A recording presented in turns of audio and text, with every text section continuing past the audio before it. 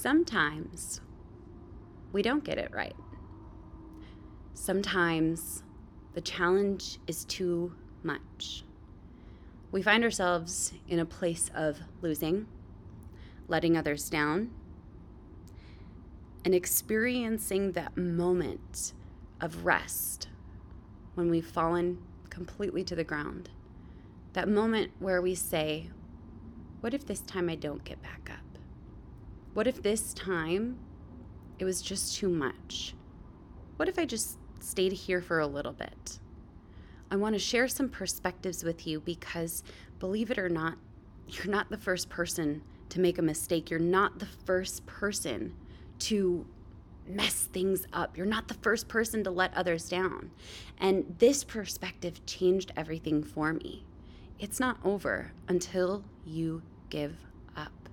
No one else gets to decide whether or not you try again. You're the only one who decides whether this is going to be the time that you say, enough, maybe this isn't for me.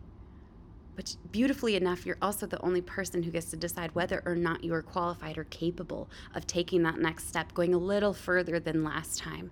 You see, we forget that people have made bigger mistakes. People have failed bigger, more publicly in ways that were detrimental to companies and regions and families. People have had failures that have impacted history forever. I promise. You'll see them every day in the news. And many of them have gotten second chances. And the truth is, we forget that you deserve a second chance too, because it is never too late to turn the page figuratively, or sometimes I'll even take a journal and literally turn the page and write the end. But here's the thing, that's not the end of my story. And it's not the end of yours either. I turn the page, I get a new journal, and I imagine that I'm starting a new chapter.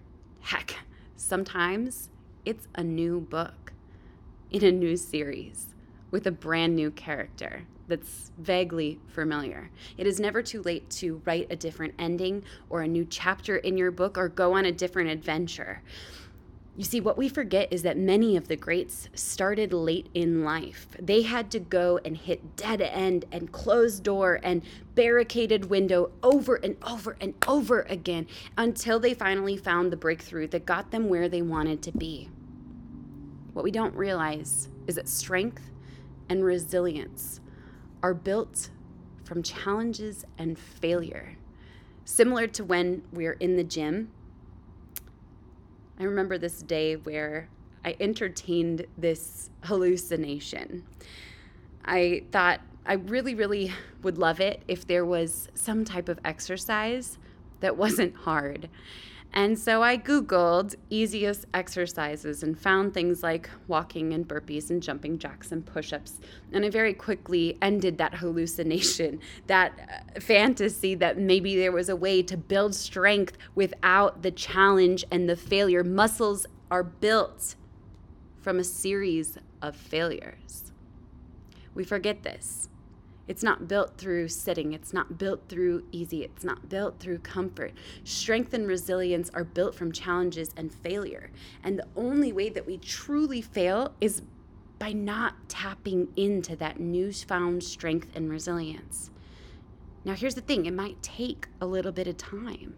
Just like our muscles need a break after a really intense day full of failure, literally, figuratively. You may need a little bit of a break, and that's okay. But then your strength can really come in handy, because what we forget is that the cave we most fear to enter holds the treasure that we most desire. Joseph Campbell said it best.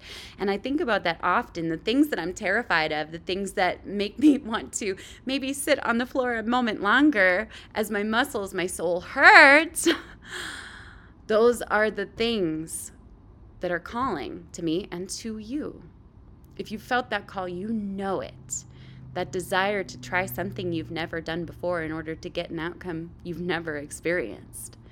And sometimes remembering your why, the reason you began in the very first place, can help you to give it another go.